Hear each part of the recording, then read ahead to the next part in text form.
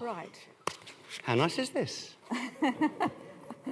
I'm here to welcome you. Good evening to everybody on behalf of Rowan Arts and King's Place Words on Monday.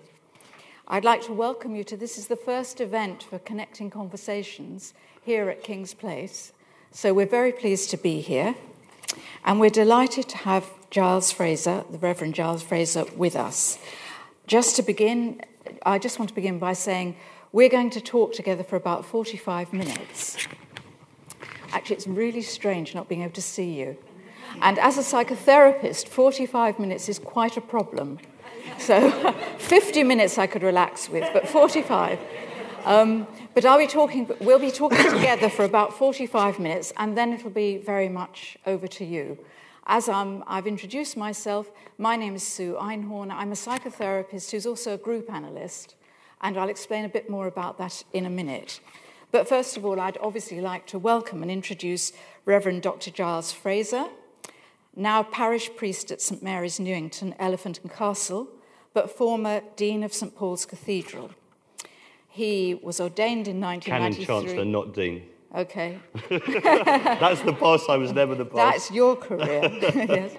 Ordained 1993, lecturer in philosophy at Wadham College, Oxford for 10 years.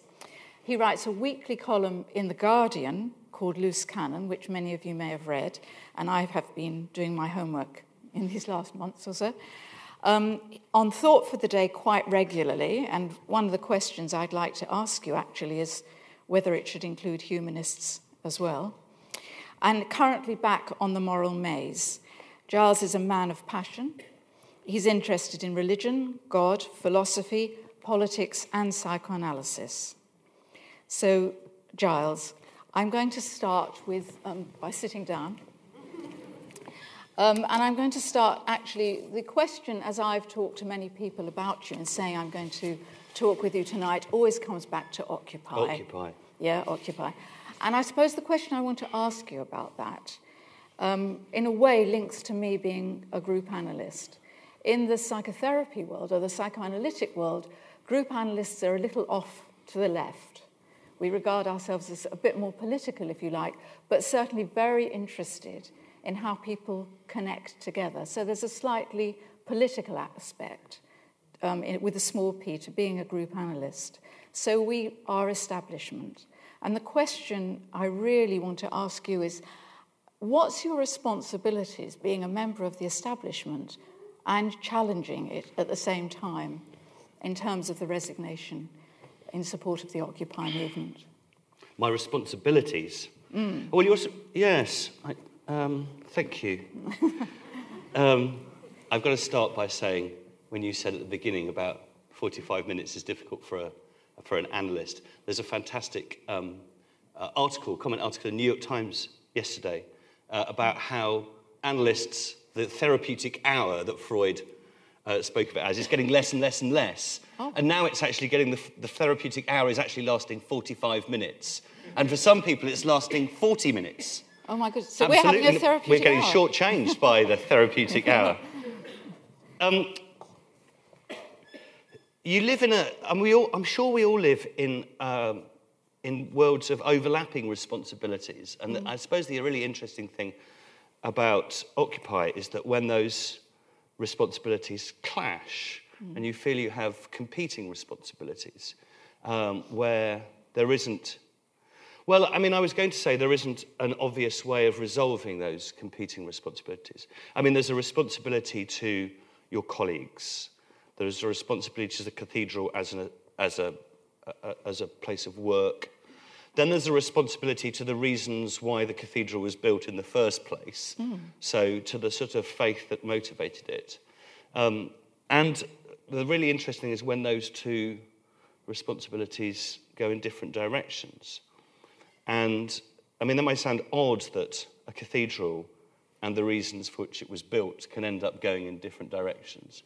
But I think that probably is often the case with churches, especially in so iconic a building as St Paul's, when St Paul's as a building ends up, for some people, being the end in itself. And I think that was part of the problem, my own reading of it. But funnily enough, I mean, when I made the decision to resign, it didn't feel like any great. It wasn't a terribly complicated. I wasn't terribly angsty about it, or it was a clear red line for me. And when the red line was crossed, that was it. And I'd do it again, you know. But what was the red line? Oh, the red line was pretty clear. The red line was I wasn't going to side. I refused to side with the cathedral if they initiated a course of action against the protesters to move them on with force when they were peaceful. And so it was actually not about sympathy with the cause. I'd like to think that I would do that if they were protesting about fox hunting or, you know, any old subject. But I mean, they were there. St. Paul's has always been a place of protest. You know, for hundreds of years, it's been a place where St. Paul's Cross, where people came and debated. And the idea that there was this actually very important protest, I thought, you know, on the steps of the cathedral, entirely peaceful, that the cathedral would then be complicit in moving them on with force. That was, I mean, I had to explain it to my kids, which was, you know, that was an important moment. I found a clip of YouTube Occupy Melbourne that had happened, and the police had been in, and it was incredibly violent. And I just thought the idea that the church might sanction, you know, police in riot gear, pushing people off the steps of the cathedral, that was just something that I wasn't going to be a part of. Right, so the actual purpose of Occupy, the sort of debating, looking again at how society's organised, those sorts of things were of less interest to you? No, they were very much interest. No, I mean, what I said quite specifically was that was the reason that I resigned. Oh, right, okay. So, I mean, I was very much interested in it, and I thought they were, you know, that was... But I would like to think that I would have resigned had I been less sympathetic to the cause as well. I was obviously sympathetic to what they were talking about. So that the actual cause of my resignation wasn't really to do with sympathy with the cause, however considerable that might have been. It was really to do with the use of violence in the name of the church. Right. And have there been... I mean, I was interested with the Turkish, revolution recently, how they also decided to carry on and discuss things outside St. Paul's. I mean, do you think it's fundamentally changed how people see St. Paul's now? I don't know the answer to that. I mean, I've been in once since I left. I went in to do Newsnight, not Newsnight, Question Time, that they had from there. But I've only been in once. So the last time I was in, apart from that one occasion, was I was preaching in the cathedral, and then that was it. Right. So I mean, it's, you know, it's one of the genuine tragedies of it is it strains good relationships. I mean, we had very good relationships, but they're inevitably strained by that sort of, you know, pressure and public gaze and contestation. So no, I haven't been back. It's a difficult place for me now. Yeah. It must be. Yeah. But I mean, it seems to have changed the whole trajectory of your career. And you seem to have become much more, really, I suppose, a journalist and writing columns. And when I was thinking about how to frame the sort of questions to ask you, I became very puzzled because you are interested in so many things. So that, you know, just in this last week, there's been drones and secrecy. There's been the things to do with Israel and women in Israel. There have been many, many things, depression. What is the purpose for you now of having a platform whereby you can talk about, write about, play with so many different ideas? That's a great question. I mean, I still think it's very, it's very faith-based, and the one thing that, I mean, I came from a pretty secular family, and the one thing that I felt that religion offered, I mean, I think I'm the first generation for whom religion is not the sort of a background default assumption. You know, it's almost like something rebellious. You know, I think I'm probably the first generation for whom secularity is a sort of is more of a background assumption. So religion comes to be something actually in rebellion. I mean, I've always described myself as a failed atheist, rather than a. And I was, you know, I think I was probably an atheist all the way through university.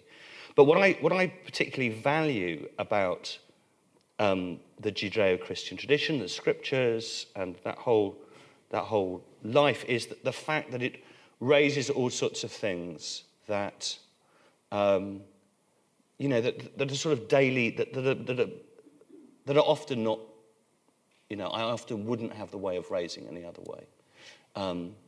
It seems to me like, you know, the beginning, this is what I think about what religion can do. You know those beginnings of a Hollywood movie? It's a sort of standard beginning of a Hollywood movie where the camera starts up in the sky and you see the whole world this is such a cliched opening. And then the camera sort of pans in and then you see the world closer and then you inevitably see America and then you inevitably see California and then it goes, and then suddenly it's someone's house in suburban, wherever, and then you go into someone's living room and then into the kitchen and then the action starts. And that's the sort of the way in which it comes like that. I think of religion as entirely the opposite. So it starts with the kitchen or the day-to-day, and then the camera pans out and out and out and out and out and out. And suddenly you see what you do, you know, from the viewpoint of, you know, in the largest possible perspective. Mm-hmm. So that's, I guess that's what I find engaging about it. Right, so all these different things that you sort of write about are in fact moved by religion, by your religion? I think they are, in the broadest possible way, yes. Yeah. So issues of, from all the way from sort of social justice broadly sort of issues to sort of existential type of questions and so forth. And that would be the range via ethics. But I think there's a sort of Christian existentialism, if that's, you know, that's probably what drew me in the first place, that I'm still very engaged with. All right. Yeah. All right. I mean, I suppose to me, I mean, I'm coming into a slightly different way of looking at religion, if you like. To me, reading your articles, the arguments, they're humorous, they're provocative, they're well written, they're very Jewish. And they are very Jewish. And I happen to know that you have a Jewish father. Yeah.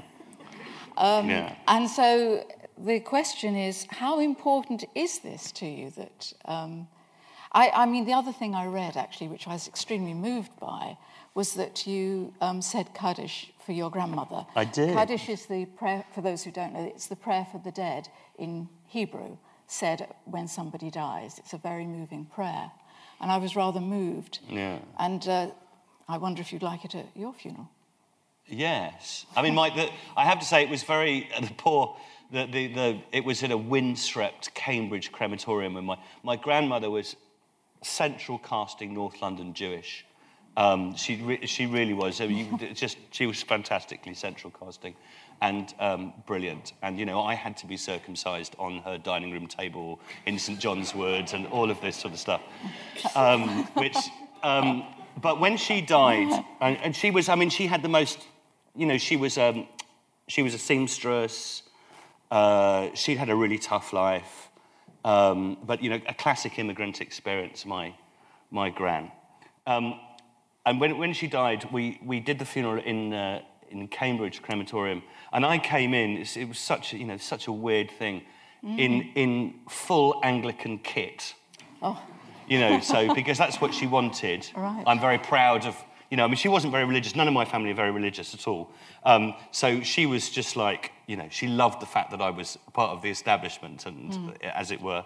So she wanted all the kit. So I came in, and the organist obviously thought this is, you know, standard Anglican stuff. And I get to the desk, and I start, you know, you blow it, off I go, and it's just like, what? What is going on? I had no idea. So, yes. She probably would have enjoyed that. She would have enjoyed that. Yeah. Yes, she would have enjoyed it.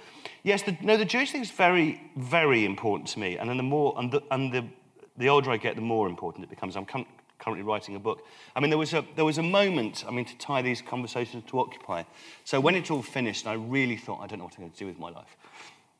And the Bishop of London suggested that I ought to go up to look at running the cathedral in Liverpool. So I was shortlisted for this job, and I didn't particularly want the job. It was, I didn't really want another cathedral, but I didn't know what I was going to do. So I went up to Liverpool and came off the train in Liverpool. And I didn't know anybody in Liverpool and feeling a bit down about it. And I was there a couple of hours early for the job interview. And then I realised I had some vague connection, which was my great-grandfather was the rabbi of the Prince's Road Synagogue in Liverpool, which is right near the cathedral. So, in fact, I went to there, just killing time, And there's a huge, great big oil painting of my great-grandfather in the front. Wonderful. And it was incredibly moving. And I thought to myself, I mean, in a sense, this is how the book starts. Well, it is the story with which the book starts. And I had this incredibly strong sense. He was there. He was called Samuel Friedeberg. He ran this, and if you know that synagogue, it's a very anglicised-looking synagogue. I mean, it looks like a church. And it's a very strong sense of all these people trying to fit in. So they were Friedeberg. The family changed their name to Fraser and Freeman and Frampton, all anglicised names. He wore a dog collar, so, Jewish clerics in that part of the early 20th century, there were clerical collars. He called himself Reverend. So he was Reverend Samuel Friedeberg with a big, thick clerical collar. And in a synagogue that looked just like a church. The bimah was just like a pulpit. And I had this very strong sense of all these people desperately trying to fit in. Desperately trying to fit in with the sort of the traumas of, really it was the traumas of Russia and the Pale of Settlement and all of the traumas that had been there in Belarus and so forth, and they'd fled over here in the East End. And another one of my grandparents looked after the sort of Jewish welfare in the East End. It was one of the charities. Board of Guardians. So it was, the Board of Guardians. He worked for the Board of Guardians. And, then they all assimilated, slowly assimilated, to the extent that my father married out, and then I become a priest. And a reverend. A reverend, and at St. Paul's. And it's just like, and that was just, wow. From that side of the family, I was the ultimate product of assimilation. And it felt very strange. It felt a very strange sort of, it felt like a betrayal. There's a sense in which there was this, there's this tradition that goes back, you could trace the family faith back thousands of years, I guess, and yet it stops with me, and that's really quite tough. I mean, it stops with my father, really, but that's quite tough to sort of engage with. So it feels like a betrayal. So there's all of that you wrestle with, yeah. A betrayal, as though somehow... Well, Christianity being a betrayal, it's a betrayal of that faith which goes back a long way. I mean, Christianity has always been... Christianity is has been responsible for, so much persecution of Jews. So it's almost the idea that the assimilation has gone so much that you end up... there's a part of your psyche that thinks, I've sided with the persecutors against the persecuted. That's the... so there's a very strong, that's something that that's not something that you sort of easily to justify, but it's certainly a feeling which is quite painful and difficult to deal with. So that's part of my sort of wrestling with Judaism. But also I have a very Jewish sense of Christianity, I'm not sure I understand that. Jesus was Jewish. Well, Jesus was Jewish. Jesus wasn't a Christian. No. I mean, and it says it's a very, very, very clear. I mean, and the idea that, Christianity and Judaism go their separate ways after the destruction of the temple for various different reasons. But the whole of Jesus' mindset is entirely Jewish. Yes. And I think that's something that, when Christianity and Judaism separate and go their different ways, Christianity begins increasingly to lose its sense of its Jewishness. But, I have a very strong sense of reclaiming that Jewishness of Christianity. That's really interesting. In fact, in one of your articles recently, didn't you talk about how the Old Testament and the New Testament shouldn't be seen as opposites? Well, it was that awful thing that the Mail did about Miliband. And in that editorial they say, we do not maintain, like the jealous God of Deuteronomy, that the sins of the fathers.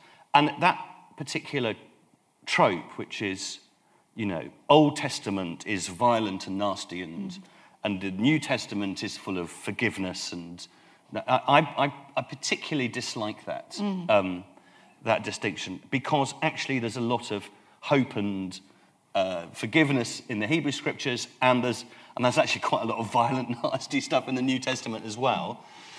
So, why pick on the Hebrew Scripture? Why pick on the Old Testament And I think that's an anti-Semitic trope, actually, when we do that. And I think it was in that particular context. So, yeah, no, I think it's very important to have the idea that the Old Testament, as Christians call it, is something that's somehow a sort of second-degree type of biblical book, is something that was declared heretical very, very early on in Christian history. In the year 144, Marcion, who made that, who wanted to propose that, was declared a heretic. And Christianity isn't just the New Testament. Christianity is the Hebrew Scriptures, and so I have a very strong sense of that. Right.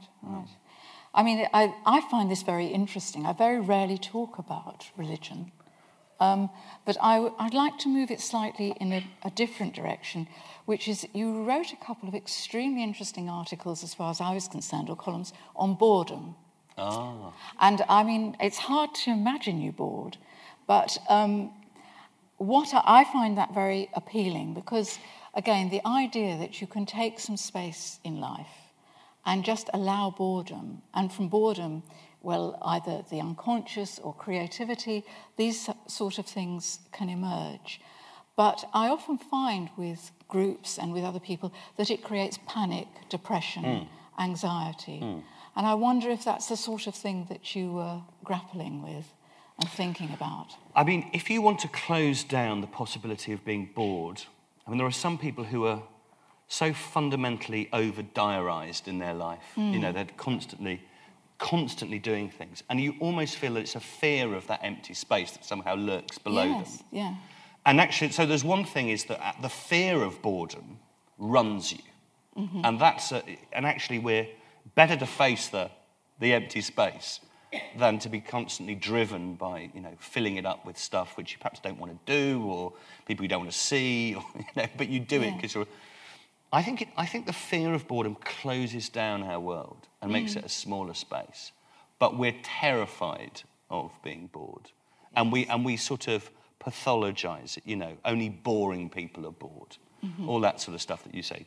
You should... but I think boredom is an incredibly creative time. For children particularly, Yeah, absolutely. I mean, we constantly fill our kids' holidays with so much stuff, especially middle-class parents, they're horse riding or they're Kumon or all this sort of stuff. They're constantly doing... And actually, I think there is a much more creative thing to be had, which is just go out into the garden and come back at tea time. But, and a lot of people of an older generation would recognise that as a way in which they were brought up. But and I think there's a sort of fearfulness these days about boredom, and everything has to be sort of instrumental for a purpose. And I think that crushes the possibilities of human life. Well, I mean, I completely agree. But it seems to be a huge anxiety because then you've got Twitter and blogging and, all the kind of things that people use to distract themselves. So if you sit on the tube, for example, if I sit on the tube, I see, in front of me, everybody's on a phone or an iPad or something like that. Is that also an anxiety at looking at people?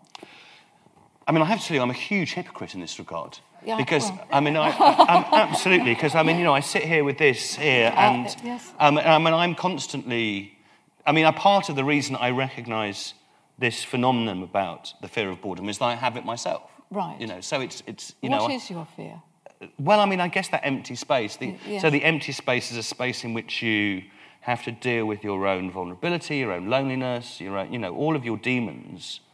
And, I wrote quite a dark piece this Saturday in The Guardian about, what that space can look like when you sit with it for a time. And it can be, incredibly dark. So I understand why people are afraid of it, but actually the fear of it can also, if you don't sit with it for a while, the fear of it can also drive you in ways that... I've been doing therapy for about 3 years, and one of the things that I sort of learned, a practical thing that I've learned from therapy, is it's not the sort of original pain that is often the problem. It's the way in which one deals with the original pain. Yeah. So the ways in which one runs away, or one drinks too much, or all the various different forms of apparent medication for it, are actually worse than the original fault and deepen it. So I think it's worth, sitting. And it was rather funny that I wrote that column, which was a very, very, I think it was one of the darkest columns I've ever written. And I talked about I have thought about suicide in the time and all that sort of stuff. And there was all of that in there. And this weekend, I've been in New York and I've been having the most fantastic weekend. And I was just thinking, when I wrote it, I was incredibly low. And I think, this is so ironic. And I kept on getting phone calls from people saying, are you okay? Are you okay? Mm-hmm. Are you really? And I was having an absolutely fantastic weekend. So it's really bizarre. I'm quite tired. I just got off the plane this morning, so I'm completely jet-lagged as well. But that's an interesting juxtaposition. Yeah. Did you want to reassure us? Because... What, just then? Yes, because I thought it was an extremely brave article.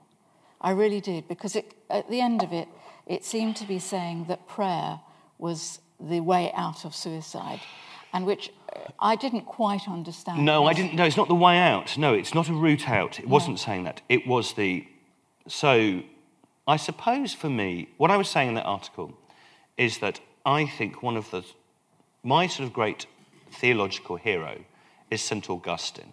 Mm-hmm. And what I love about Augustine is that Augustine has a very strong sense that human life is dependent on that which is outside of our control.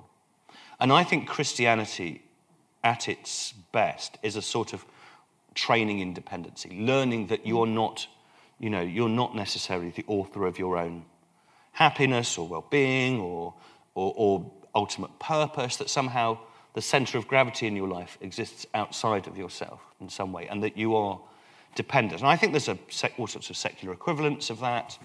I think, we're dependent upon other people.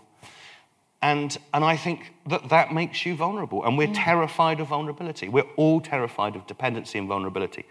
And we want to be invulnerable. I mean, we live in a hyper-individualistic age where the ultimate prize is not to be vulnerable to other people, to be sort of, self-dependent, self-authoring, protected and so forth. And actually, I don't want to live like that. And I think Christianity is one of the most, particularly that sort of Augustinian tradition, is one of the sort of clearest ways in which it says, actually, we're intrinsically vulnerable, and we're intrinsically dependent upon others, and that will, that's something you can't really protect yourself from. And prayer is in this context, I hope it's going to be okay.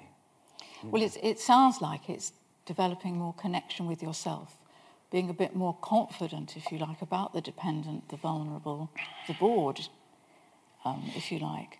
But it reminds me of what we were talking about earlier, actually, because if we are very vulnerable and we are dependent, and I actually think that's fine, this whole business about secrecy, how do we get privacy and secrecy? Because you were talking about the seminar you'd been to, where you were obviously having this wonderful time, which was actually about drones and secrecy. And it seems to me that we become even more vulnerable if there are no secrets, if there is no privacy. It's true, we're living in a very different world with regard to this. I mean, everything seems open to view in a way that... of course, in the scriptures things are open to view. There's a great psalm that begins, "O Lord, you've searched me out and known me. You know exactly what I do. You know exactly what I think, And then the next reaction the psalmist has in that is, how the bloody hell do I run away from this? Because it's terrifying. It's absolutely terrifying. Just like to be fully known is terrifying. And that is where... we're heading much more in that direction with our openness. With my children will put everything on Facebook, and I think, oh my God, in 20 years' time when they're trying to get posh jobs and there's pictures of them snogging boys on Facebook, what's that? What's it going to be? We're having less and less secrets, from the NSA all the way through to our personal lives, and I think that will reconfigure a lot of how we live with each other. Do you? I do. I think we're not quite sure how. I'm not quite sure how it'll change things, but I think that sort of, how would we live with I mean, what would it be? I thought about it in my book the other day. I thought, what would it be like to write a book? So the book is quite autobiographical. That was absolutely, completely honest, and you said everything. And I thought, I don't know if I could. I really don't know if I could do that. Absolutely, complete, full disclosure about. And of course, part of the reason why we're so afraid is we're afraid of the judgment of others. We're afraid of the judgment of newspapers. Because the judgment is not benign for the most part. So we live in a world that encourages us to be open, and then is not terribly benign in how we're judged. I mean, the whole point about the divine in the psalmists and in the stories is that there is someone who knows everything about you, but that person ultimately loves you. Well, that's one thing. That's not quite the same with Mr. Dacre or something who wants to know everything about you, but I don't think he ultimately loves me. So never mind. I'll get over it. Yeah. But there is and I think that's something about the way in which we can be closed down in our fearfulness of the other. But there's something about the way you're talking which I suppose I don't know how you could ever be totally honest. No. Because as soon as you start opening and thinking about things and organising thoughts, you're already changing them. Yes, that's exactly right. So there's two particular problems with, as it were. So when I was thinking there, what would it be like to be completely utterly honest? So one of them is, the first one is like, can I tell everybody my secrets? Okay, but the next one comes through is, how truthful would I actually be, even if I was as truthful as I could be? Yes. If you understand what I mean. And to what extent is even my most truthful a form of distortion? Which that's a complicated thing. You start to write stuff down. So I started to write some stuff down, which I'm sure I won't publish. And I looked at it and I thought, but even is this really true about you? And is it true? And that's quite complicated. But also, as you rightly say, the fact of writing things down also changes the truth that you're trying to disclose. Yes. So it's a very, the nature of truthfulness is actually much more complicated than, I have something hidden, I'm going to show you what it is. But that's interesting, you see, because that's to do with relationships, which a lot of your articles are about. And that's what I think is really interesting, is how people interact with each other, how they change each other, so that even just now, for example, when you started talking about the dark article that you wrote, you immediately moved to something that's very different to that you had this wonderful time. And again, so then we start changing and elaborating. It only makes sense in relationship. No, I think that's right. Which is partly why I have a problem with quite a lot of the sort of modern individualism. And also just through that, I spent quite a lot of time doing philosophy and the way in which we just conceive of the human person. I mean, I think Descartes got a lot to answer for with cogito ergo sum. I mean, the idea that, that the foundational reality is me, and then I struggle from me to get to you. I might not know. I mean, that the whole problem, the whole interpersonal problematic of Western Christianity, in Western philosophy, it starts with, I know myself, but I don't know you. So how do I overcome this gap between me and you? And that's what happens if you start with something like cogito ergo sum. But actually, there's other places to start. And actually, I don't think we begin with, I know myself, but I don't know you. I actually think, if you think about us as children, we don't begin separate. We begin linked. So there's a fantastic Henry Moore sculpture in St. Paul's Cathedral. And it has, it's a mother and child, it's a Madonna. And you can see they're carved from the same piece of stone. Yeah. And actually, it's just like we begin not as separate individuals struggling to overcome this philosophical chasm between me and the other, but actually we begin as linked. And we learn. I mean, if you do stuff, if you read brilliant people like Winnicott, they're talking about is the way in which we become a self through a process of detachment. And actually, you start together and then you learn to be singular. That's a sort of more of a learnt thing rather than an original experience. Will you learn to become through the relationship? As you detach, exactly right. You start seeing the other person, and then you can start having a conversation. But you're never doing it in isolation, No. which is what Descartes was, completely mistaken about. So to that extent, I find, reading psychoanalysis and that sort of tradition, the sort of post-Freudian tradition, whatever you want to call it, much more interesting than the philosophical tradition on this subject. It's very interesting to me what you've just said, because it describes the method of psychotherapy, if you like, that I'm interested in. But can I put you another question, which does link to that? Because I don't understand, when we talk like this about what therapy, psychoanalysis, what thinking is about, why are people so frightened of therapy? I'm much more frightened of religion. Well, lots of people find religion, of course. Yeah, I quite understand that as well. Why are people frightened of therapy? I mean, people are frightened of exposure, aren't they? I mean, that's just it. I mean, it's a different thing. People are frightened of... But don't you think people are hungry to talk about themselves, to be listened to be heard, to be understood? Yes, but they're frightened of it as well. Right. And it's not dissimilar to religion. And if you're in a position where you can give people... I mean, it's about trust. I think we live in a society that has much less trust in it. People are frightened. I think we are frightened. We're very competitive. I mean, that's the whole nature of late capitalism, is that we compete with each other. Times are hard.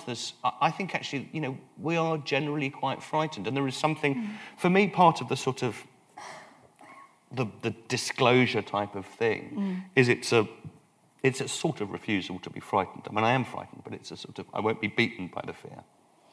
But I think people are frightened by therapy, which is precisely frightened by how open can I be about who I am. But it's such a shame, because in a way... Why are you frightened by religion? Well, because you seem to have answers. I mean, personally, my view is that there is so much I don't understand. I'm so overwhelmed by so many different things, including Twitter and blogging, I have to add. But I'm so overwhelmed by so many things that I don't mind the fact that I don't know why I'm here. It's enough for me that I'm here to have conversations with people like you, to get to know myself, to have a quality of life.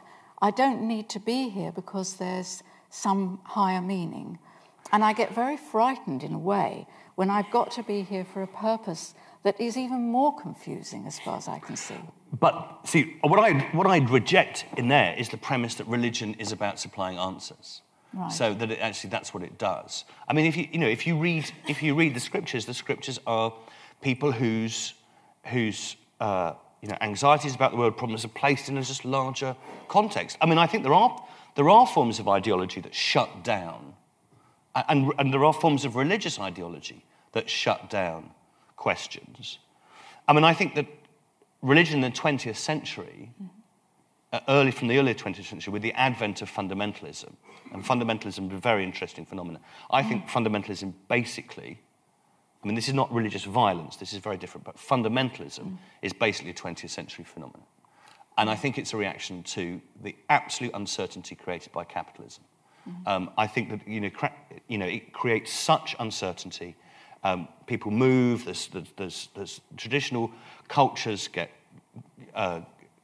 messed up and displaced and so forth, and then someone comes and say, here is something solid, here is some answer. Okay, now that form of, and the firmer the better, that sort of religion is not the religion that has existed for the majority of religious history. Just absolutely not. Now, there's two anxieties. One is that, and the other anxiety about religion is religion and violence. That religion, and that's always been the case. That has always been the case. But the thing about that is, and this is no mitigation, but I think violence often comes when people are engaging with the most passionate things of human life. So, the fights that happen on the high street on a Friday night generally speaking, about, girls, love, and, and all those sorts of things. Plato was probably right. If you want to stop all of that, we'll get rid of passion, we'll get rid of eroticism. So that's not a defence of it, and it's terrible. But so that would be, and that is the great criticism of religion about its violence. But in terms of fundamentalism, I think that's a 20th century phenomenon. In terms of this supplies answers, because if you look at the great Christian thinkers of the past, religious thinkers of the past, often they are struggling with stuff. They're struggling with great questions. And that's what they're doing. So, But the great questions always seem to be about why are we here? And, as far as I can see, it's a very difficult question to answer, but it does seem to me it takes away from something about getting to know yourself, or maybe it doesn't. Maybe asking the question takes that away. Yes. So you want not to ask the question? I can't possibly answer it. I didn't say you could answer it. I asked whether you wanted to stop asking it. Why am I here? To a certain extent, no. But to a certain extent, yes. I don't want to be dogged by why I'm here. My sense of purpose has to be in the relationships, in the life I'm living now.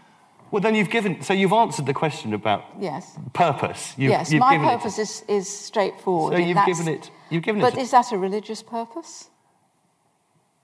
Well, we weren't talking about religion. We were just simply talking about the big question of why are we here? What are we? Yeah. So I just want to keep. I want to ask that question. I think something about that question is terribly important, in terms of understanding one's life from the widest possible perspective. What is it about? What is human life all about?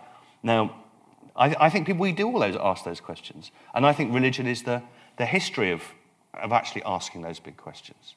And so, to the extent that you participate in all of that. I don't mind. I suppose when I think about what you've just said, though, for me, religion, it's not the violence, because people do seem to be violent, whether they're religious or not.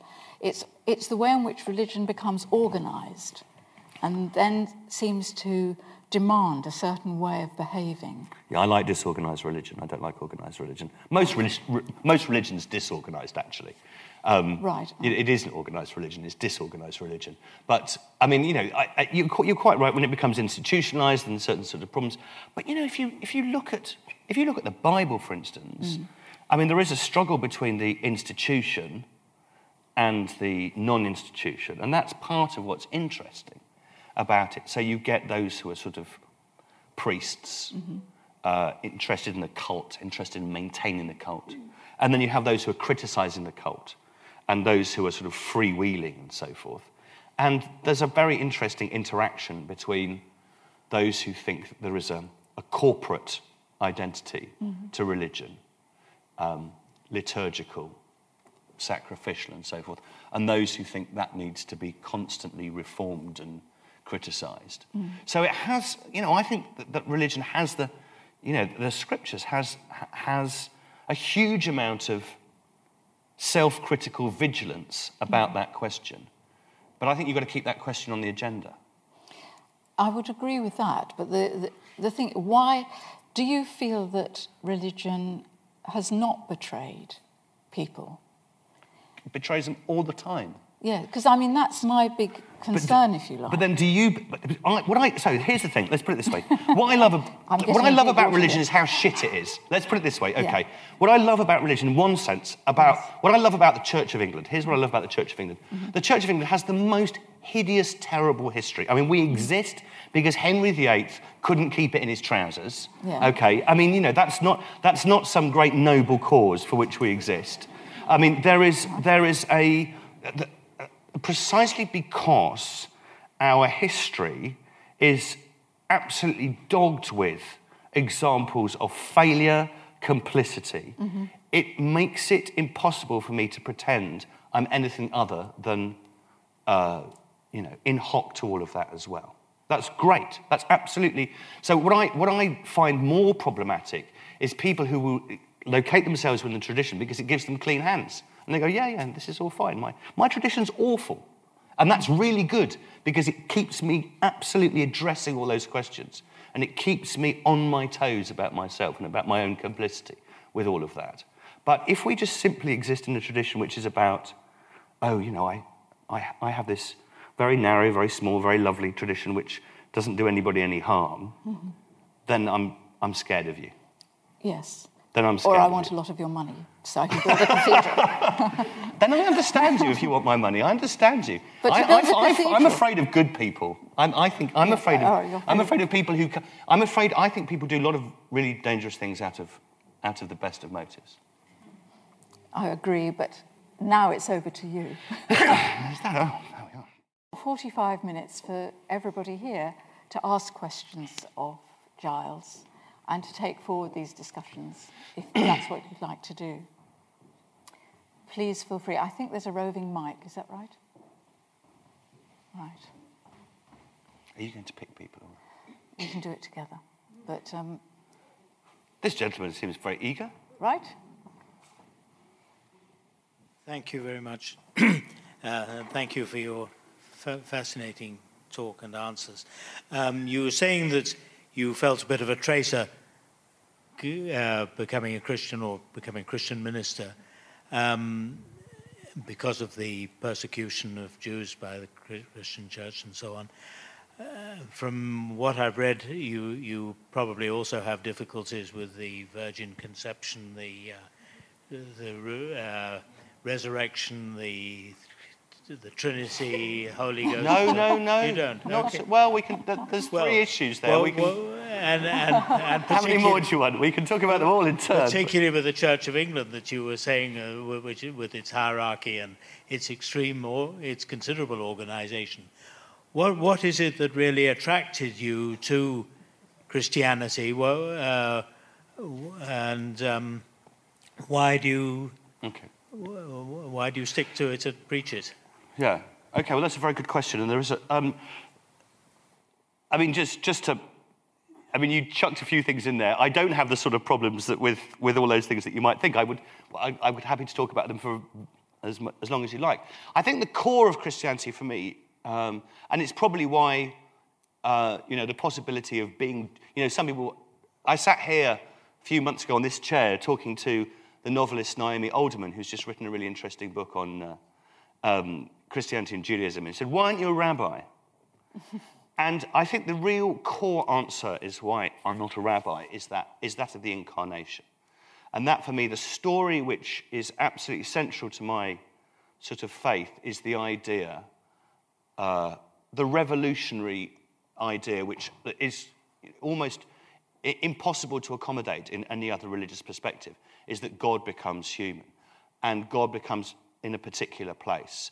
And where Judaism and Christianity are unbelievably different is in this regard. So, one of the purposes of the temple is to keep God and humanity, the shittiness of the world at arm's length. I mean, there's a fantastic story about that you may know from Shlomansky, isn't it? That only once a year you go into the holiest of holies. The only person who goes in Yom Kippur, it has to be the high priest. It has to be, in the holiest of holies. And all this big thing gets built up. And so the high priest goes in there on Yom Kippur, and then the great bit at the end.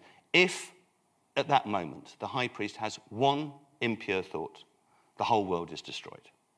Now, that's the idea that there's the pure and there's the unpure, and they have to be kept separate, because if they're brought together, then something terrible happens. Some terrible sort of crossing of the lines, as in, what's that? No, the Ghostbusters. Sorry, that's a really bad. But something terrible happens. And we can talk about what that is if you like. Christianity says, it makes it absolutely explicit that it happens. So, that God is born in a shitty stable, next to the pure and the impure are absolutely pushed right up against each other.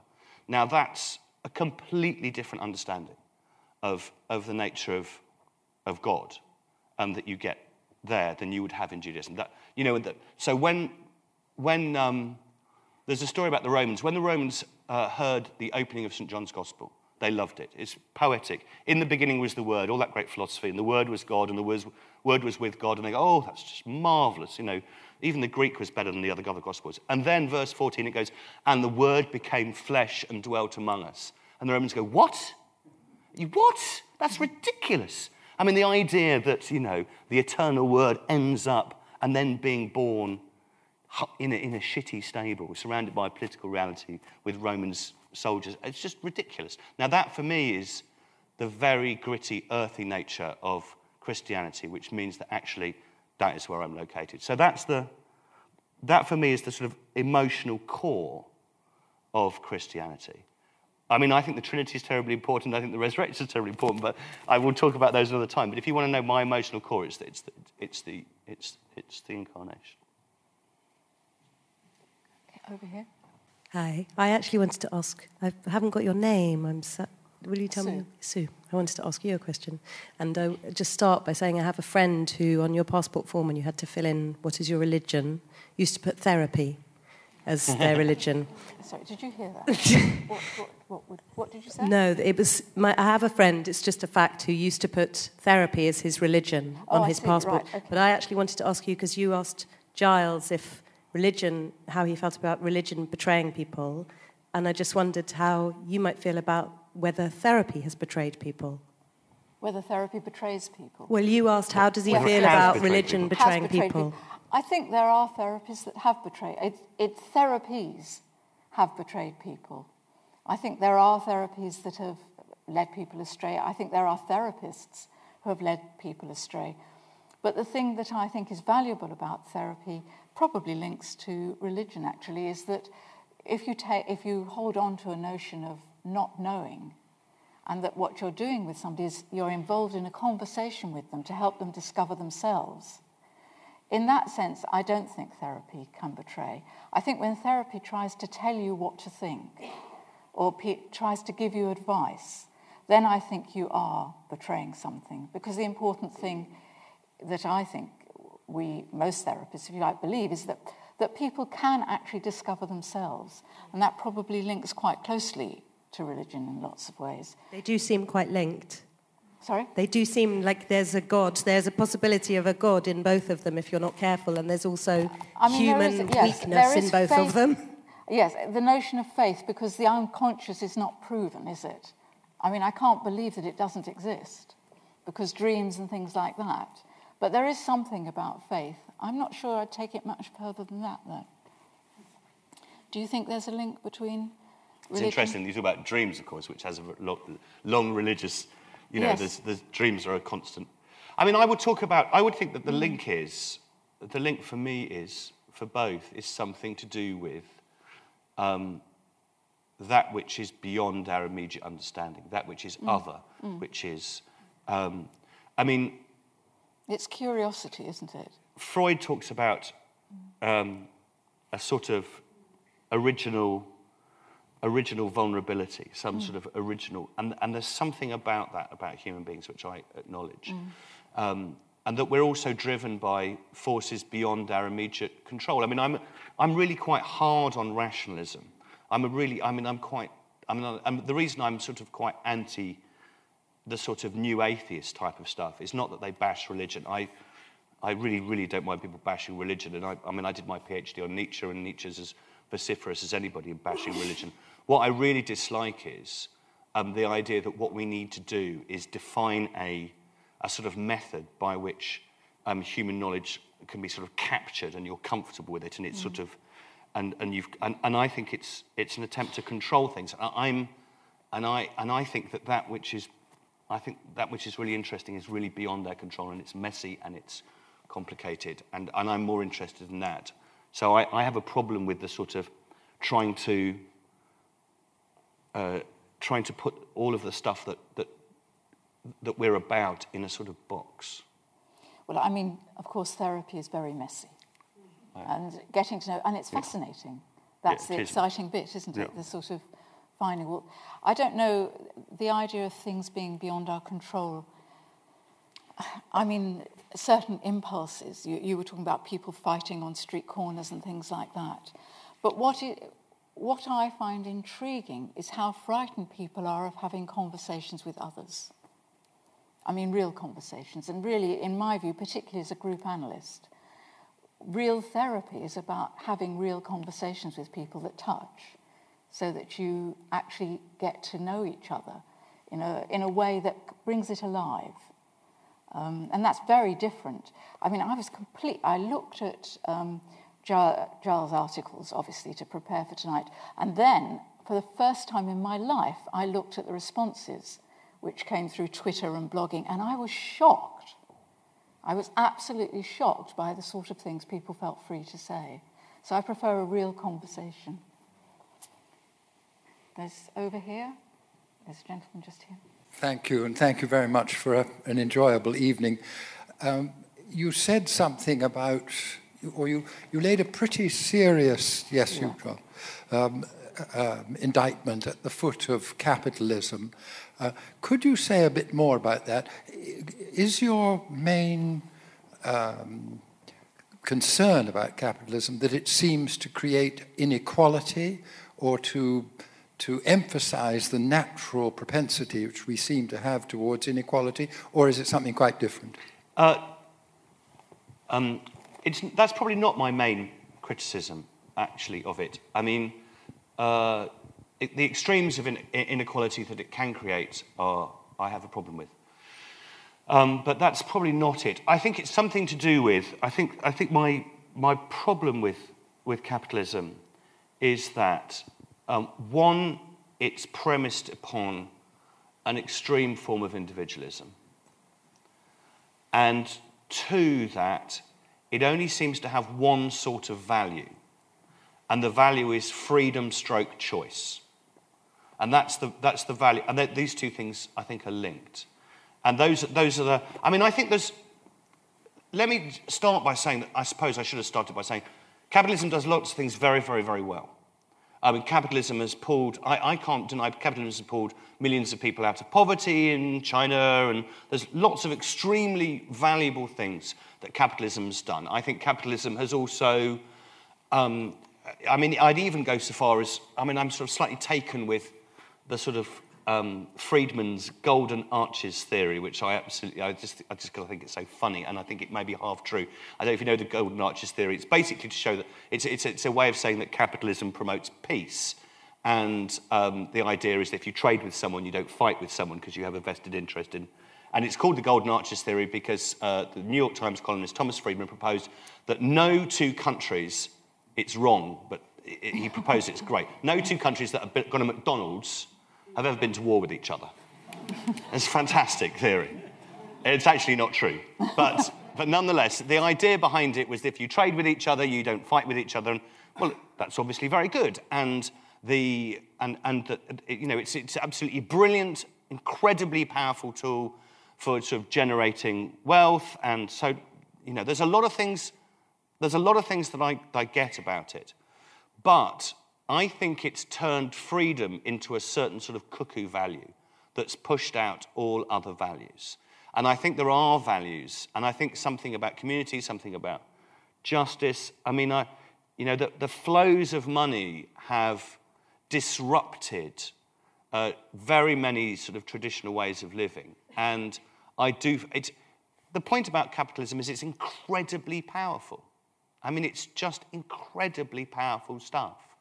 And it can just wipe away. I was in the Amazon in November, dealing with it, spending some time with this fascinating group of people who were runaway slaves who'd formed communities in the Amazon. They were taken by the Portuguese to Brazil to work on the plantations, and the Brazilians didn't get rid of slavery until very, very late 9th century. And they ran away and they hid in the Amazon. And they formed these, so they just work, they fish, they have their cassava, they have these sorts of very simple sorts of lives. And as the sort of agribusiness has, opened up the Amazon, so there's this extraordinary story. So they just lived there. They think they They need to protect themselves. So they've gone to law and said, we need ownership rights of these areas. The indigenous people in the Amazon have rights, but these aren't indigenous, they're runaway slaves. So they need rights to protect the place they've been living for several generations. So they went and got rights to the land. And then the next thing that happened when they get rights to the land is they get a tax bill. Because the land needs to be productive, according to the Brazilian, being one of the great economies that's on the up. And for it to be productive, for them to have, they've got to go and work for someone else. So actually now they're going back to work for the big agribusiness. And they're saying to me, it's just like we're returning to the plantations from which we escaped. Now, that's not happening in the world, but there is a very powerful thing about change. And I think we just think that capitalism is just is just how it is. And I don't know any alternative, by the way. I'm not proposing, I'm not sitting here proposing that I think the sort of communist thing obviously failed. But I think it would be wrong for us to see all the advantages of capitalism and not to recognise also it has a shadow side. And we haven't lived this hasn't been a way that we've lived for thousands and thousands of years. We just sort of did without it. It isn't the same as trade. It's something different to that. So, yeah, I think we ought to be more self-aware about the shadow side of capitalism. And one of the shadow sides, I think, and I'll probably take a long time to justify this, is that actually it pushes out all other virtues apart from the rhetoric of freedom and choice. Yeah. Could I follow that up so I've got the mic? Do you think, therefore, the Occupy movement was a waste of time? I certainly don't think it was a waste of time. I think one of the advantages I think what the Occupy movement did was got people talking about these sorts of issues down the pub. And I actually think that was terribly important. I mean, the way in which we're shaped by the things that happen in the City of London, the way in which our lives are shaped by it is incredibly important. And I think for that to be a matter of greater public concern and conversation, for those people who've traditionally found economics boring, and the idea that it's done by experts, I hate the idea that it's done by... Don't you worry your pretty little heads about, what goes on in the City of London. This is something that we'll have an expert on at 7:20 on the Stay programme, and they'll explain all of that, and then we can get on with dealing with it. No. This is something for all of us. So what the Occupy movement did was actually, broaden the conversation. And I think that's a really important thing that it did. Are we any nearer finding alternatives? No, and I don't think we are any nearer finding alternatives.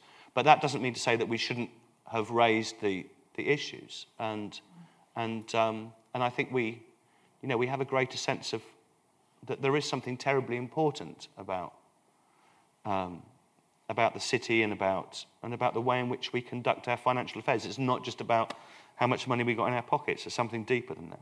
But it was also a young people's movement, and that was really, or may still be, in fact, it may not be over, but that's a very important part of it, isn't it? That here were young people coming out again. Yes, I mean, it wasn't anything like the protests of the 60s and all of that sort of stuff, but it is true that there's a sort of age of protest that seems to be... I was always despairing of... a few years before, I was always despaired of the younger generation, as old people always do, and I was just despaired, when I was young, I was listening to protest music, and, so my lot was my punk and the Jam and all of that sort of stuff, and then all of my children, they were listening to music about, shaking their booty or whatever, and it was just like, I really can't you think it's going to have something higher than this? But actually, I was wrong about all of that. There is I hope. Anyway, I think there's some more questions. Oh, yes, just here in the centre. I'm still puzzled as to why you continue to stay in the institutional hierarchical church, in terms of how you've defined your kind of core belief. And it seems to me that, the continuation of hierarchy seems to perpetuate that split between pure and impure, in some way by clericalism, by priests, by still having priests in that kind of role, really. So it seems to me that you seem to be really advocating something much more on the level as a body. But you see, I don't believe in having a pure position. You know, I mean, in a sense, if I was sort of trying to... I struggle with the institution of the church, absolutely. Though I also have a fundamental sense of loyalty to it. I mean, so, you know, there's both... I mean, I do have that, and I think that's terribly important. But, you know, do I feel compromised, complicit by being a part of the church and stuff I don't like? Yes, of course I do. Definitely. Does that mean I should go? No, it doesn't mean I should go, because it's not just simply about me wanting my hands to be clean and so I wash my hands. So you have a choice to stay? I do, yeah. Oh, well. So the hierarchy can tolerate you then? Yeah, they do. I mean, they do. They do tolerate me. I mean, the Church of England. I mean, the Church of England is quite interesting. I mean, it's a very diverse body. It's we are the big tent. I mean, I think, understanding the sort of good thing. My apologia for the Church of England and my understanding of it is that it's really created. I mean, I know it exists before this, but I think its identity is created after the English Civil War. In fact, about the time that St. Paul's Cathedral was being built, and I think its purpose is, so. During the 17th century, people are beating the hell out of each other about religion. And the Civil War is, I think, substantially a war about religion. And then at the end of that, when that sort of, how do we put this country back together, the Church of England existed as a sort of movement for national reconciliation. And the idea of it is, and this is so funny really, but it's sort of true, is that, okay, we'll invite a non-religious priest. Okay, a non-religious church. So what you do is you come together to pray, but you don't talk about... This is how the English character gets formed, I think. So we don't do isms.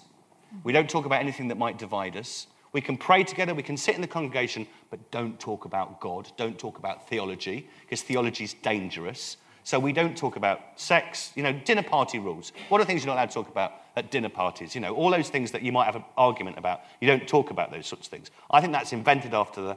And then at the most extreme, you get those vicars in Jane Austen that are only interested in wandering around the parish on their horse. And they never seem to have any existential... God is absolutely nowhere on their ken, at whatever. I mean, and basically what the Church of England does is it replaces God with being nice. Okay, well, you can see why it does that, because religion was about killing people during the 17th century. Now it's very easy for us to sneer about that and kindness, actually. Actually, it's rather important. I mean, I think I'm more existentially angsty than most Church of England being nice type of vicar. And I'm not very good at being nice, so I'm not very good at being a Church of England vicar. But I think it's still that big tent, we're all together, it is deeply ingrained in the identity of the Church of England. And I sort of value that, even though I kick against it at the same time. It's not neat. It's also dying, yes. It's also dying too. Oh, just down here.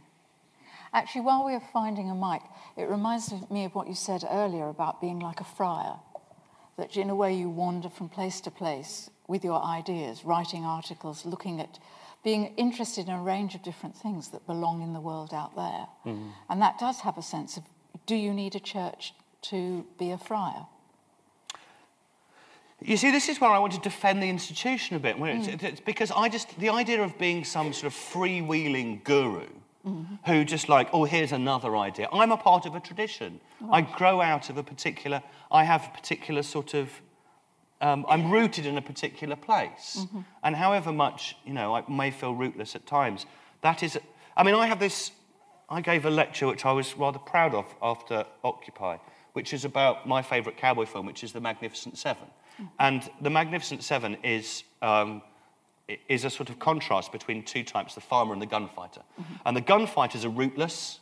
They're super cool because they don't have any roots. They don't have to be settled down. They don't have any vulnerabilities.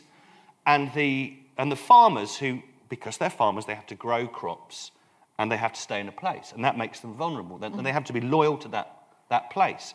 Now I understand that. I think there's a bravery about being loyal to that place. Mm-hmm. However stupid you look, in defending it, how vulnerable the farmers are uncool, the gunfighters are cool, but the gunfighters don't produce anything. They don't have, they're all super cool in themselves. It's Yul Brynner, it's Steve McQueen, but they haven't got a loyalty to something like that. And this is, when I used to teach philosophy, I used to make all my undergraduates watch The Magnificent Seven.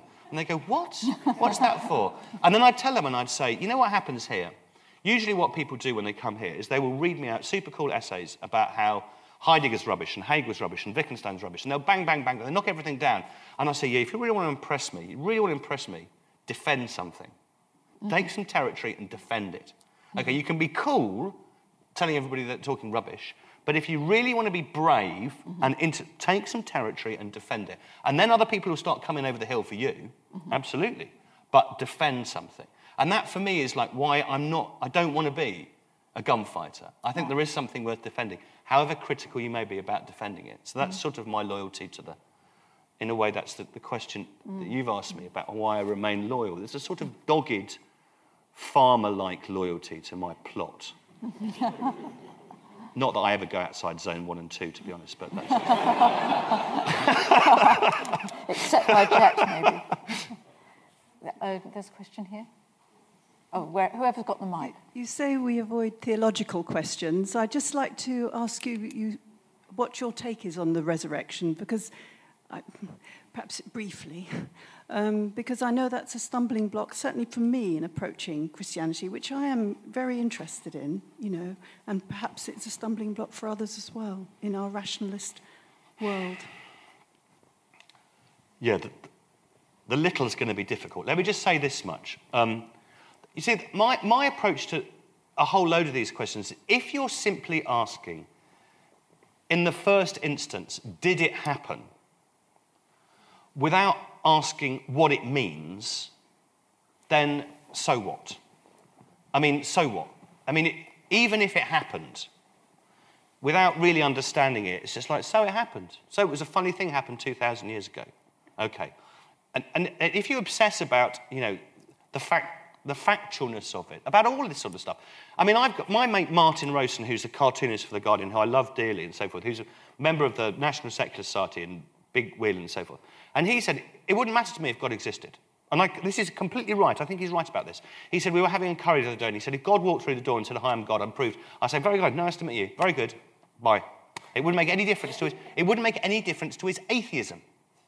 Now, I think he's completely right, because everybody thinks the question is simply, does this exist or does it not exist? No, that's not the real question. The first, second, third question is, what is this about? What is this trying to... What does this open up? What is this trying to say? So, the reason I find the debates about religion that we have now so arid is they're just about whether it happened or it didn't happen. And, there's a place for those debates. But if you think everything's settled by having those debates, I'm not sure that I agree. So I suppose this is part of my journey into faith, is that I bracketed out a lot of the questions about did it happen, does it exist, for quite a long time. And actually you let that world shape you. And then those questions take on a different form. That may sound, it may sound you sort of like, I can see someone in the audience going, aha, that's an aha moment you've just said there. He doesn't really believe it. No, I do believe it. I do believe it. But there's a different way in which you can, that you don't ask yourself those questions. I am not racked. This is not the same, okay? This is not the same. But nonetheless, I am not racked by whether Sherlock Holmes lived at 22B Baker Street when I'm reading The Hand of the Baskervilles. That's not the question I keep on asking myself as I'm reading The Hand of the Baskervilles. I'm just taken up by what's going on. And I think we've lost the art of being taken up by what's going on because we're completely obsessing about these sorts of questions. Now, those questions are significant, but they've become too determinative, I think. But I've delayed answering your question, which is the resurrection, and that would be that would be me doing that's a big thing. Darkness doesn't win, I guess, is the answer to that. There's something about you valuing the imagination in all of this. There's something about you saying, aren't you, that the imagination is an important tool in trying to understand what it is we're dealing with in these kind of areas. It has to be. Yes. Yeah, no, it has to be. And of course, with religion, the arts have always been, I mean, in some areas the arts is simply propaganda, but some it's integral to what it is to understand. Absolutely. Did the mic reach us? Oh, yes. One of the things that comes across in your way of presenting things is very Jewish again. It's questioning of authority, looking upon organised religion, organised politics and everything as a means of controlling the masses. And there's a touch of anarchy about your approach. I mean, in the West, we've been brought up with this idea that everything has to be in an ordered way, has to be for a purpose and all those sorts of things, and not to question authority. And that also comes through the church. All the great religions have been sort of organised for political purposes soon after they've originated. And all the great prophets, even in the Old Testament, the greatest prophets were the ones who rebelled and turned round to the kings and the political organisers and the chief priests of the temple and said, hang on a minute, that's not what God wants you to do. They said, repent. And that's what Jesus said as well, repent. Are you still effectively pursuing that type of, some would say, an anarchist viewpoint as about control? I mean, it's certainly the case that institutions is an easy word to use. It's not just like, the bishops and the buildings and all of that sort of stuff. It's just the way in which a certain sort of groupthink begins to happen. I mean, I do think if Jesus went on Fox News and said,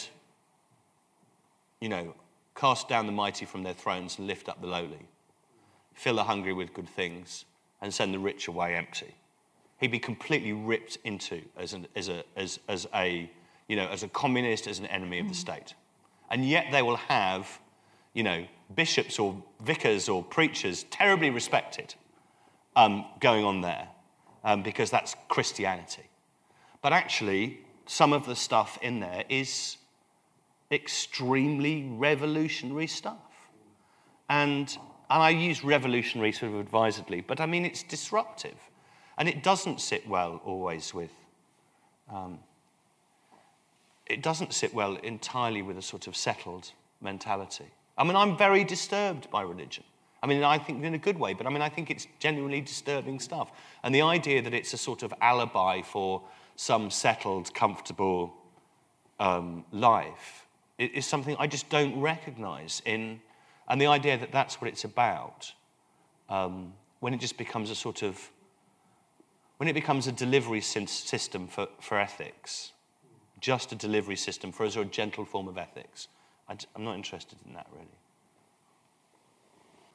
There's a gentleman at the back, I can't see because it's gloomy. I thought for a minute it was the Archbishop of Canterbury, and it absolutely terrified the hell out of me. It's just my eyes are going, oh dear. It's not wishful thinking. No, it's certainly not wishful thinking. I think there's a gentleman nearer here. I wanted to make a few comments about fascinating similarities that have been drawn and differences between religion and the psychotherapeutic or the psychoanalytic or whatever ideal. Because I think that far from religion in this discussion being nice in your hands, it's robust and it's questioning and it's the things that I think psychotherapeutic world should present. And I was reassured that it was acknowledged that it's sometimes messy. But more than that, I mean, anything as powerful, and I do believe that, is going to have its downside. Yeah. And people have been betrayed. Therapies have failed with enormous amount of input because therapists are only able to do what they can. There are some people, few perhaps, who shouldn't have it. And the question was, from the chairman, why are people scared of therapy? It sounded as if such a nice little thing, who could possibly not want a conversation? Well, I think, retrospectively, I would never have gone in if I'd thought now what I know now, or I'd have certainly worried about it a hell of a lot more. There's the fear of fragmentation, the loss of all the defenses one has, the core, sort of what I am at core, empty or horrible, bad. Am I going to have a psychotic breakdown? So, am I going to have to be hospitalized and so on? These are all realistic things, not the most common, but just like religion, it doesn't have a sort of something to offer that gives guarantees and is all clean. Quite the obverse, and I think I would go for your sort of view of religion, is that it needs to be like that too. It needs to get its hands dirty. But we have to acknowledge that. And it's a whole lot more than just a conversation. It's a conversation with knobs on. A conversation, sorry? With Milton. Oh. Yes. I agree. I want to say yes, but. Because in linking it to psychotherapy, although I very much agree with what you're saying, I think one of the things that intrigues me is that people will put themselves through the most terrible things rather than go to therapy. So people cut themselves, attempt suicide, go through the most terrible depressions, all sorts of things that actually sometimes just talking to somebody would ease. But the kind of worry that one has about betrayal and things, I think, is absolutely right. It's just juxtaposing it between what people endure rather than going to a therapist and rather than talking to somebody.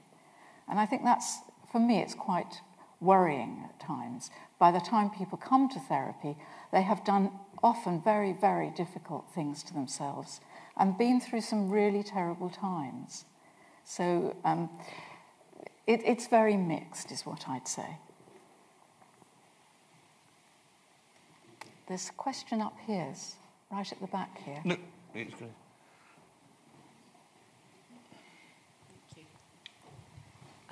We're talking about betrayal, and I want to say something about communism, because for me that was an answer to life, if you like.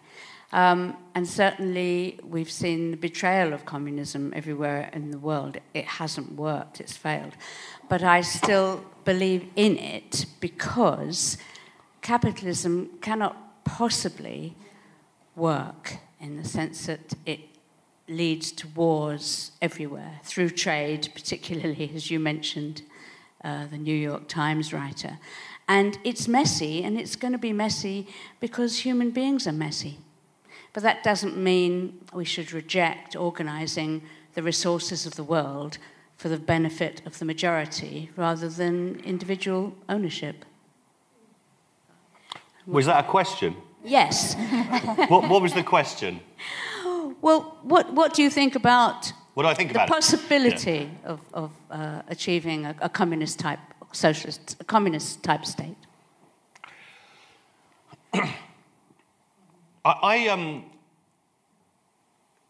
This is going to sound quite dark, really. What I believe in genuinely is I believe in the existence of tragedy, and by that I mean that I don't think there is some big answer to human, the whole of human existence. There's no great silver bullet with regards to politics. There's sometimes that things are in. There's no way out, and sometimes there's contradictions. And the sort of utopian dream, the political utopian dream, also has its shadow side. And though I absolutely share with you that dream. That's where I am. I also am aware of its failures and its dark side. And I don't think there's a way of having a political dream that doesn't have failures and dark side. So I have a sort of. This is going to be incredible. Okay, here we are. I'll say this is both controversial and dark and miserable all at the same time. It's probably the last thing I'll say. So I was. I'm very interested in Israel-Palestine type of issues, and the way in which a lot of people deal with that. I'm interested in both sides, and people usually take a very binary view. Are you sort of, pro-Israel, or are you pro-Palestinian, and all that sort of stuff? And I want to reject the idea that you have to choose between being both. I want to be both. I also have a sense of I understand why the state of Israel exists, and I've got in trouble in The Guardian for describing myself as a Zionist, which is to say that I understand the dream and I understand why it's there, and I do support it. But I understand the absolute misery that's visited upon Palestinians because of that dream. And I've been shot at by the Israeli soldiers in Gaza. I see. And there was something the other day that Amos Oz was writing about, and I felt, God, this really captured my worldview. And he says, look, this is a genuinely tragic situation. And by that, it's a situation of right versus right. There are different sorts of rights that are competing here. And many people want to just avoid the idea that this is inherently tragic by saying, I side with X or I side with Y, and marshalling all the arguments on both sides. And he said, no, it's genuinely tragic. And what we do in a genuinely tragic situation is there's two different sorts of tragedy. There's Shakespearean tragedy, at the end of which the stage is littered with bodies and blood. And that's the one we want to avoid. Or there's Chekhov's tragedy, the end of which there's no bodies, but everybody's pissed off, disillusioned, unhappy, and they've lost faith and so forth. And that's the sort of tragedy we want. That's the best we could have. Now, it was a bit of a dark, but I completely understood that with regard to the Israeli-Palestinian particular. I understand the compromises that I think are needed in there are going to be ones that leave everybody disillusioned, entirely disillusioned. And that disillusionment is fine because it's a lot better than the Shakespearean tragedy. And I feel that, and when he was saying, I think, actually, God, that feels like me about a whole load of things, about politics and so forth. I preferred us to be, I prefer us to be disillusioned than fighting ideological battles that fills the stage with blood. I think that's true about religion and about politics. I agree. Down here, there's a question down here.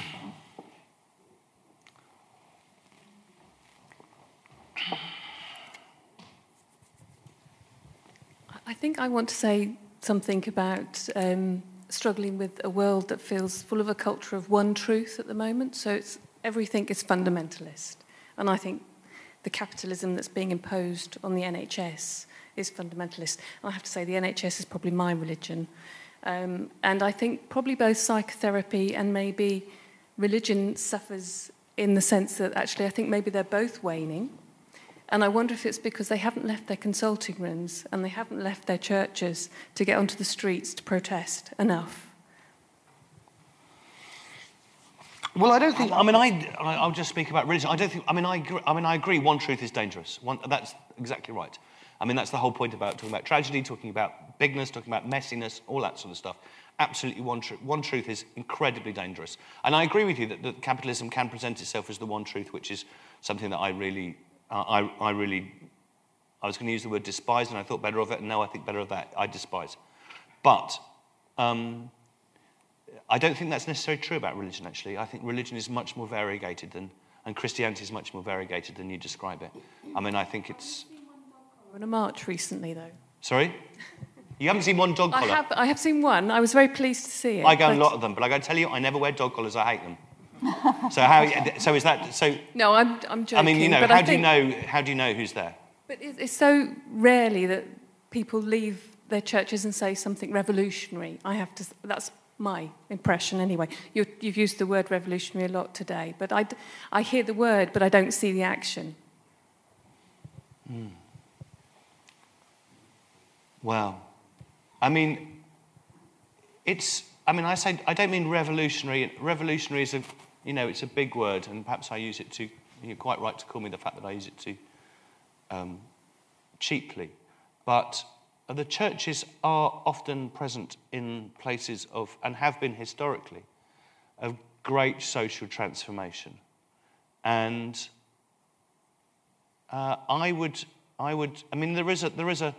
there is at the same time a sort of smugness about some churches and the way you can get into, and also there is an extraordinary energy for change that are in some churches as well. I think it's probably. I'm pretty critical about religion, but I think it's quite unfair, I think, to say that that's not a part of the whole religious sort of flora and fauna, because it is. I think we actually are almost at the end, but I think this was linked specifically to trying to rescue, well, the whole issue about the NHS in particular, that somehow the NHS is something that religious bodies might themselves feel should be saved, should be held on to, because it's exactly about trying to provide things for people more generously or make services more available. So I think it's something about a very down-to-earth fight that's being raised at the moment. It's true. I mean, I completely agree, but I agree in this sort of like, it's obviously right for me that what you're saying is true about the NHS. For me. And it's a very strange place to finish, because we actually have to finish now. It's 9:00. And just before I thank Giles, can I say that please do feel welcome to join us in the bar outside, where we can perhaps carry on some of these discussions together. But thank you very much, Giles Fraser, for an extremely interesting and stimulating discussion.